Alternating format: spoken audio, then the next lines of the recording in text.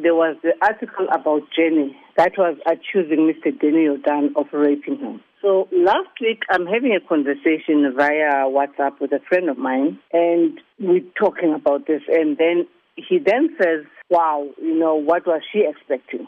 So I said to him, hang on, what do you mean? He says, well, she invited him to her room. I said to him, do you know that rape happens between partners and married couples? Because rape is when a woman says no, it's non-consensual sex. He then says, well, it would mean that men would have to walk around with consent form because a woman may cry foul and say rape if they're not getting what they want.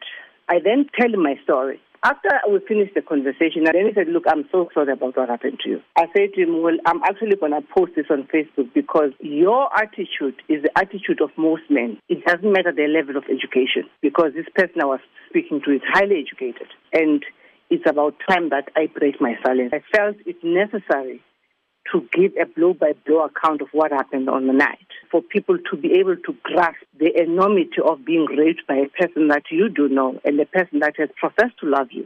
The majority of men think it's a non-issue to raping a woman.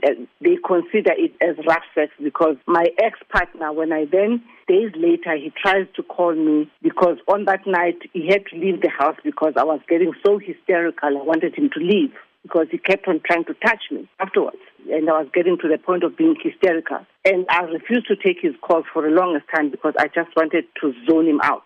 When eventually I did take his call, his stance was, well, we've had rough sex at some point. I said, well, that may have been the case, but in this instance, I did not want to have sex. It was not consensual. And this is the part that men don't grasp because it does not matter how highly aroused you are as a man. If a woman says no, you have got to stop. Your revelation came on the same day that the police released the country's crime statistics. Your thoughts on them in terms of the decrease of rape by 4.3%?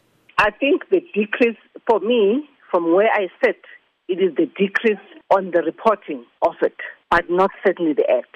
Because if one has to look at what happened to Fezekile, because I've read Reddy Tlhabi's book, or to any other woman that has been through a rape trial, you've been violated, and yet you are the one that's actually attacked in court.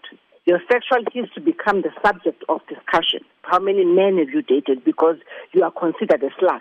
So women, yes, do keep silent because in court they are the villains. And until such time that we get men into the room to understand what their problem is, why they cannot handle one rejection, and also why they rape women. What causes that? We will go around in circles.